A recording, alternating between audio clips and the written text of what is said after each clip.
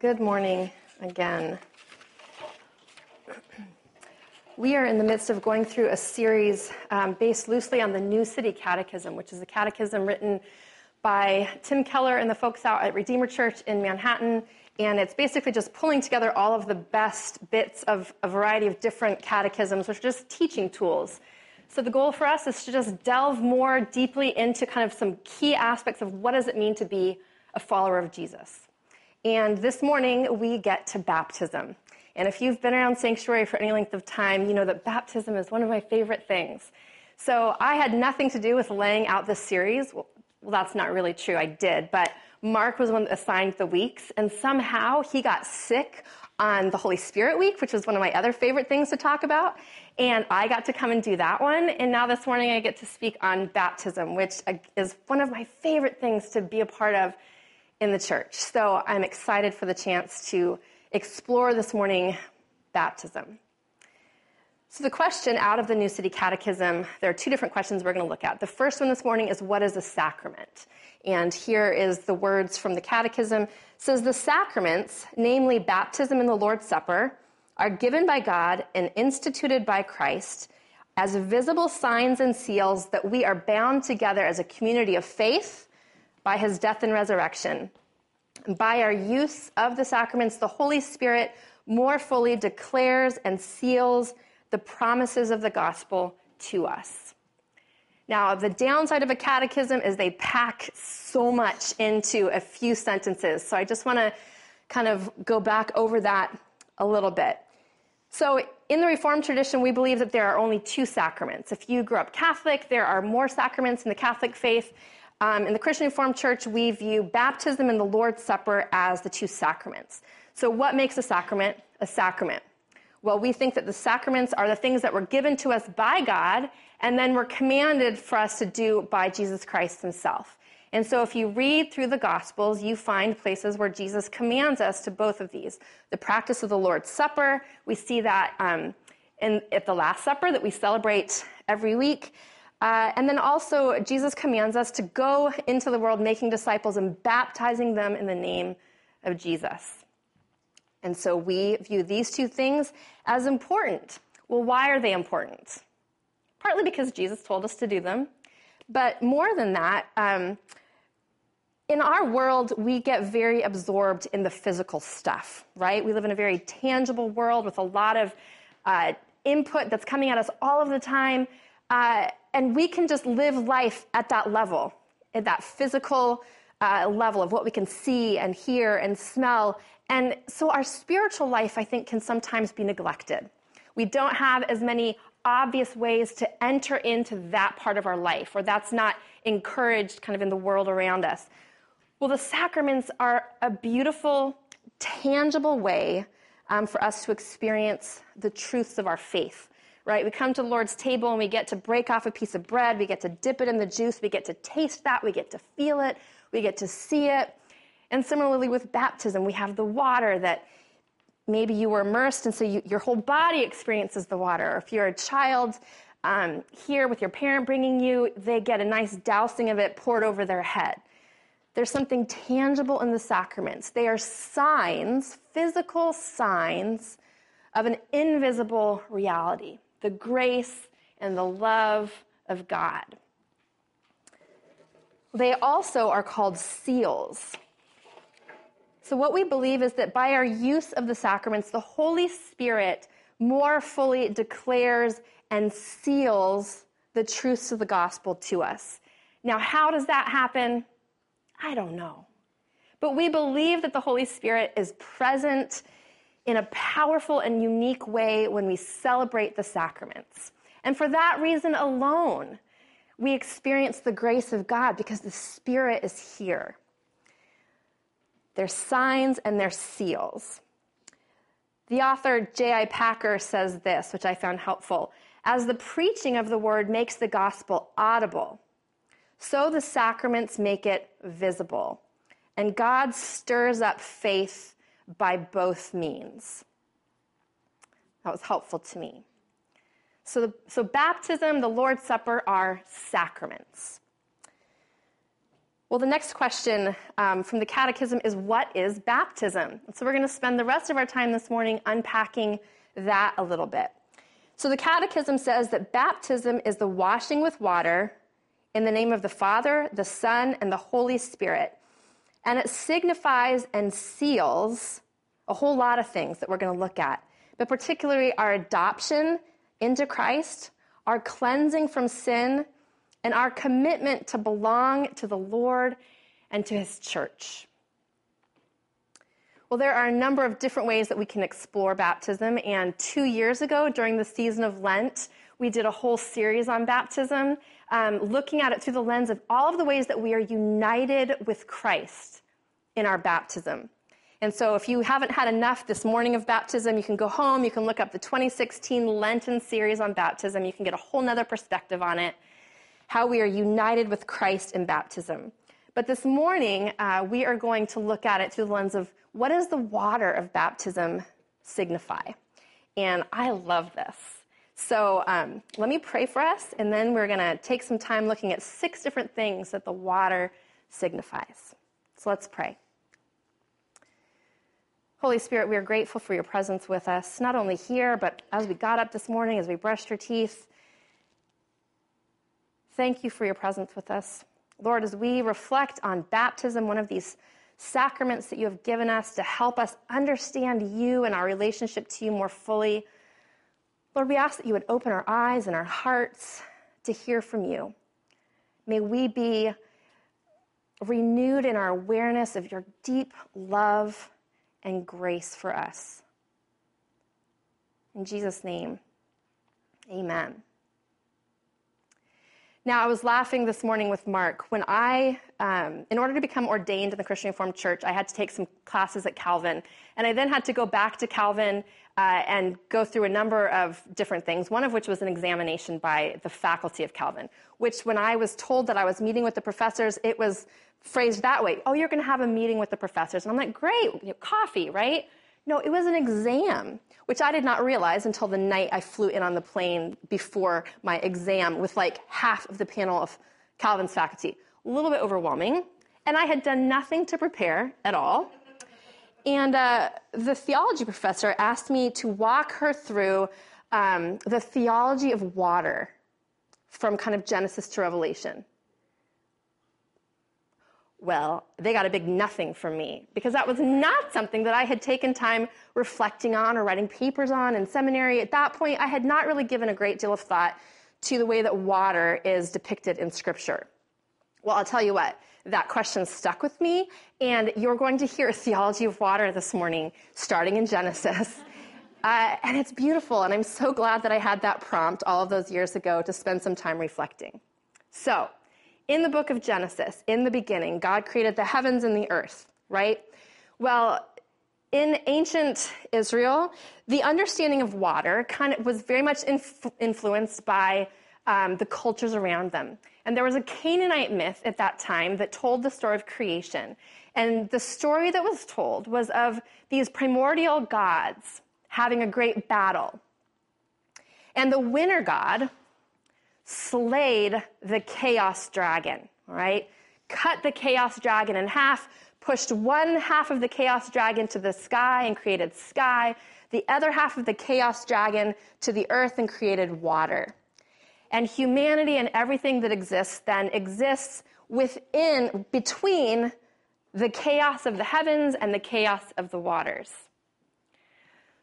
Water in that ancient time held this understanding of chaos, right? It was the unknown, the great unknown, the Leviathan, the great sea creature lived in the water. So water was feared. Well, then in Genesis 6, you have Noah's Ark, right? A great story that we all love to tell of our kids, and we decorate their nurseries with the animals going 2 by 2. But the story of Noah's Ark is the story of God's judgment on the great pervasive sin that had grown from the time of Adam and Eve through generations to the point where all of the earth was corrupted by humanity's sin. And God uses that chaos water.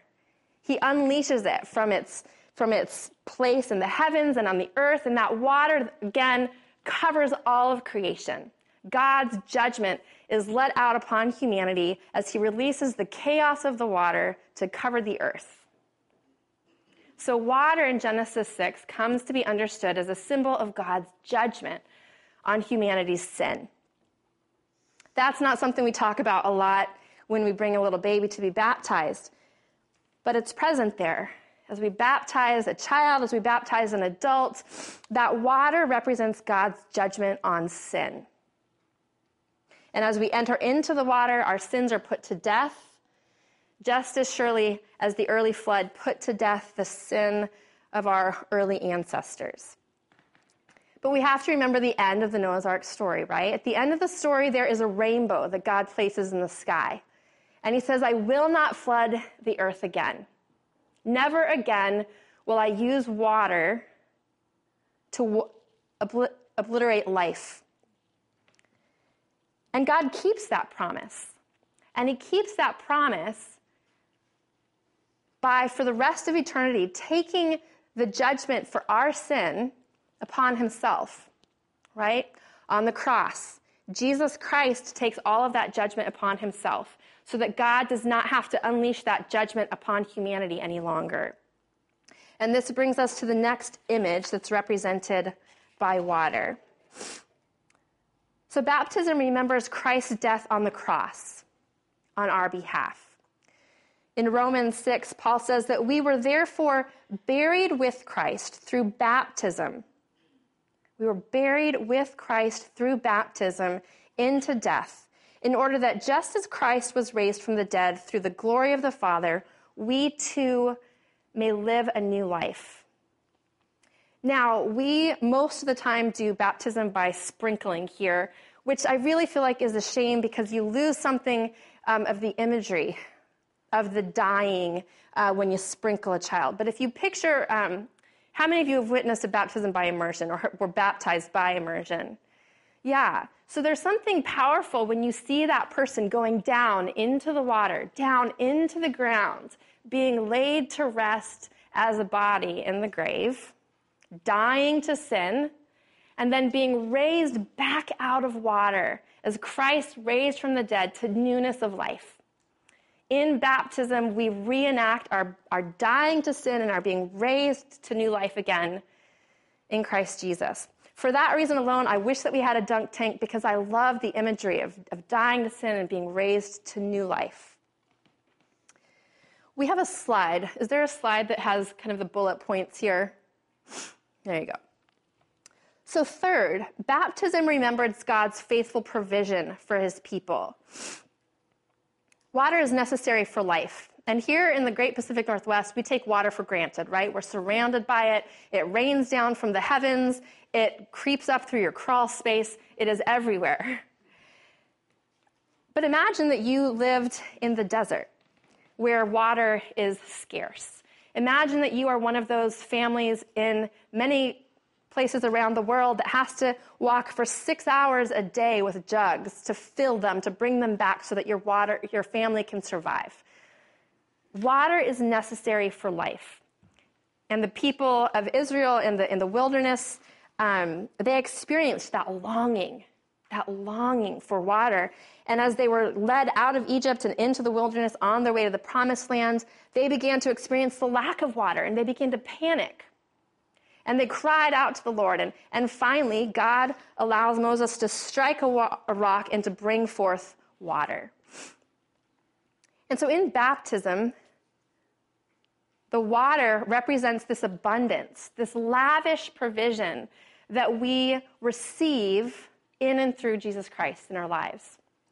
That in Christ, God provides everything that we need. Everything that we need. Fourth, baptism remembers the Exodus, when God rescued his people from slavery. And this is another image that I love to bring to mind as we picture baptism. The story of God's people. They had grown into a great nation enslaved in Egypt. For hundreds of years, they had been slaves building bricks out of mud and straw to build the great pyramids of the Egyptian pharaoh. And then the Lord finally hears them crying out to him, and he raises up a leader from amongst those people, Moses.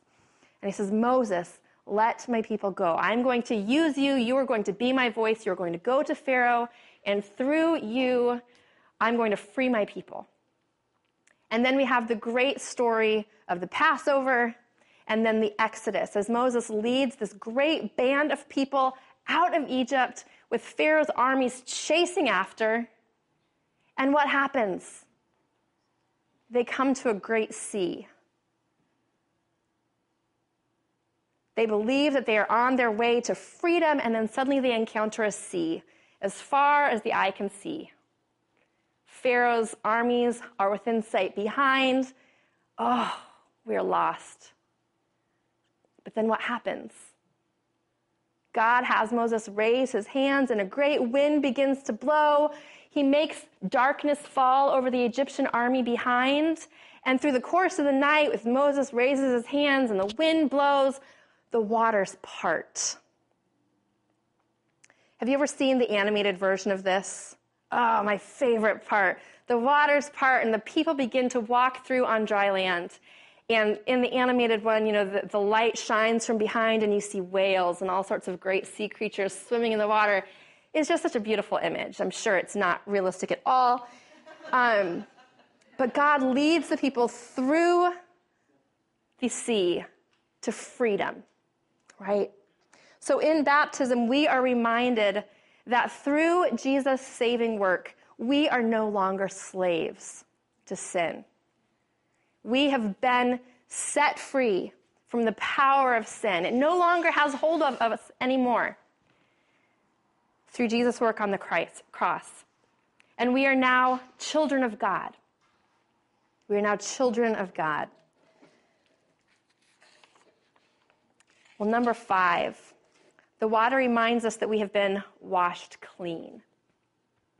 If any of you have ever taken to read through the entire book of the Bible, you probably got pretty good through Genesis, Exodus, then you hit Leviticus, Numbers, and suddenly you're in the law, right? And you're reading chapter after chapter about what sorts of sacrifices need to be done in what situation, and then there's all of these chapters about the purity laws, the ritual purity, the washing that needs to happen. If you touch this sort of an animal, or if you have this sort of a skin disease, then you need to do this sort of cleansing.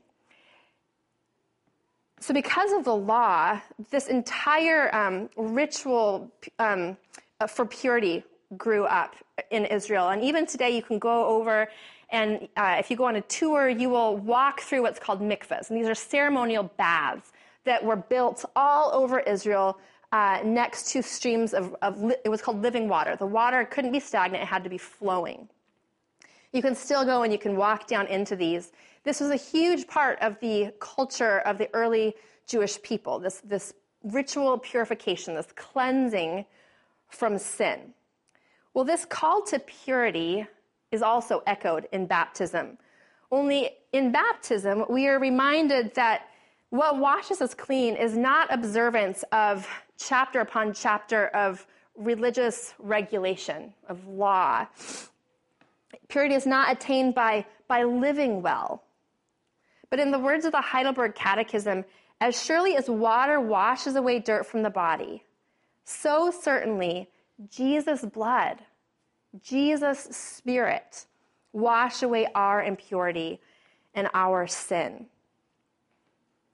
So as we come to a baptism, as we baptize a child, as we baptize an adult, we are reenacting being washed clean by Christ's blood. The sixth thing that is represented in baptism is referred to as the new circumcision. Okay, so this one here is a little bit less, it's a little bit harder to connect to the water, but it's a powerful image. So in the Old Testament, circumcision was the sign that set Israel apart as God's chosen people. God called Abraham and his wife and their family left and began heading across the wilderness towards the promised land, and that family began to grow and to multiply, and eventually God said, Abraham, in order to mark you as mine, in order to set your family apart as my chosen people, as the people of God, I want every male in your household, slave, whatever, to be circumcised. And Abraham, in obedience to God, did that. All of the males in the household were circumcised as a symbol, as a sign that they were God's family, God's chosen people. And in the book of Colossians, Paul equates baptism with circumcision. And so when we come to baptism, one of the things that we are claiming is that through Christ's blood on the cross, we have been adopted as God's kids. And so as we baptize someone, we are claiming for them their place in God's family. They are now God's son, God's daughter. We are all brothers and sisters in Christ. All of this is represented and claimed in baptism. So I wanted to take a moment to reflect on why covenant baptism, why infant baptism. Infant baptism is also called covenant baptism. At Sanctuary, we practice infant baptism, and I know a lot of folks have grown up in different traditions where you're familiar with believer baptism, and so why do we choose infant baptism at Sanctuary? This is something that most of us have had to process through and come to an understanding of at some point in our lives. For me, I had to go through that in seminary. I grew up kind of in all of these different traditions as we moved around in the military, and so I didn't have a strong rooting in any one tradition. And I wasn't entirely sure what I thought of infant baptism going into seminary. But as I began exploring the practice of infant baptism, I grew to love it, and I believe that it represents so well the heart of the Reformed faith. And so just a couple of reflections on that. In the Reformed faith, we understand baptism to be not as much a sign of human decision or human faith as it is a symbol of God's action and of God's grace. All right? So in Colossians 2, Paul says that in baptism we were circumcised. We were baptized. We were buried in baptism. We were also raised. So all of the different words here, as Paul talks about baptism, are passive. It's called the divine passive. As Paul talks about it, God is the one that is the actor in all of these different situations. It's not, faith is a gift from the Lord. And so in baptism, we are claiming God's grace, God's action on our behalf. So in infant baptism, we place a high emphasis on the role of God's grace over human works in the process of salvation. The practice of infant baptism similarly emphasizes God's faithfulness, while believer baptism emphasizes human faith. And then the last thing, in infant baptism, God makes promises to the parent and the child. It's God saying to the parent, just as you are my child, this child also belongs to me. I will be faithful to this child.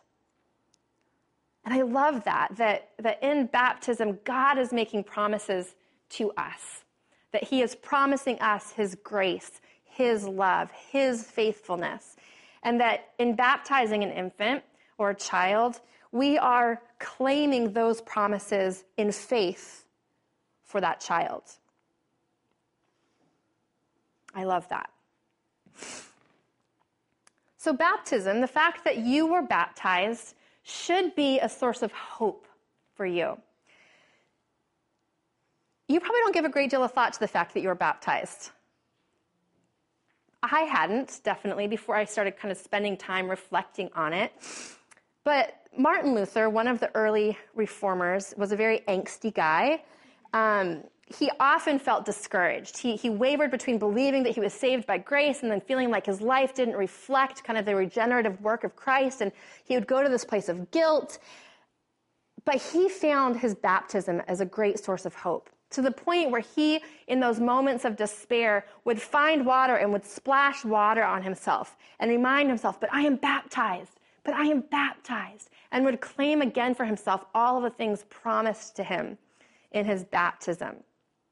John Calvin, one of the other reformers, he advised folks in his congregation who were discouraged, to reflect that they are still on the way to the complete victory that God promises in baptism. That's one of the things that I love about the way that we perform baptism, is that we're not claiming that we've attained perfection when we come to be baptized, but we claim that we are entering into a journey. This is the beginning of a journey that's going to be lived out every day of our lives until it reaches fulfillment when we come face to face with Christ in heaven. I wanted to end by reading this quote that's on a baptismal font at Bethany CRC in Muskegon, Michigan. Any of you been to that church? I haven't either. I came across this through Calvin Seminary's webpage, but I found it very beautiful. And so what we're going to do from here is we're going to come to the table, but I spent last night painting rocks for you all as a remembrance of your baptism. All right, I was going to engrave them. I bought a really cheap engraver, and it was completely ineffective in engraving the rocks. So you get painted rocks. We're going to come to the table, and then after communion, at the end of the service, I invite you, if you would like a remembrance of your baptism, to come down, dip your hand in the water, take a rock home with you. My son Alistair is 6, and I'm often emptying rocks out of his pockets or his backpack. He carries them around perpetually, and so it's not weird at all to carry a rock around in your pocket, all right? So if it would be helpful for you to take a rock as a reminder, there's some different symbols on them. Find one that speaks to you about the gift of your baptism and take it home with you and keep it.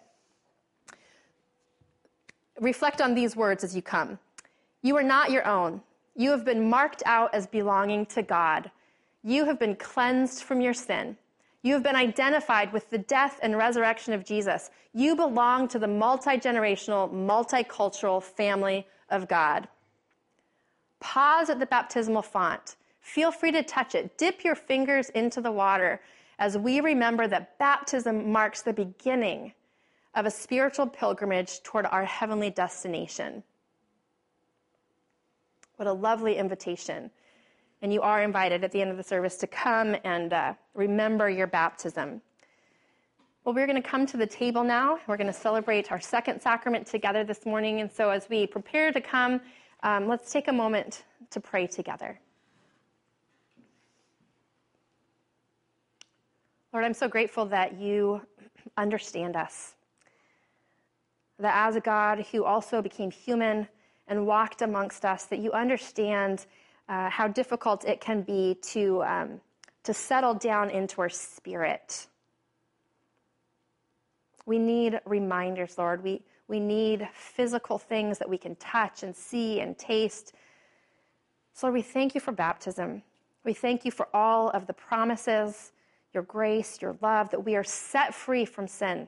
Gosh, I need to be reminded of that 5 times a day.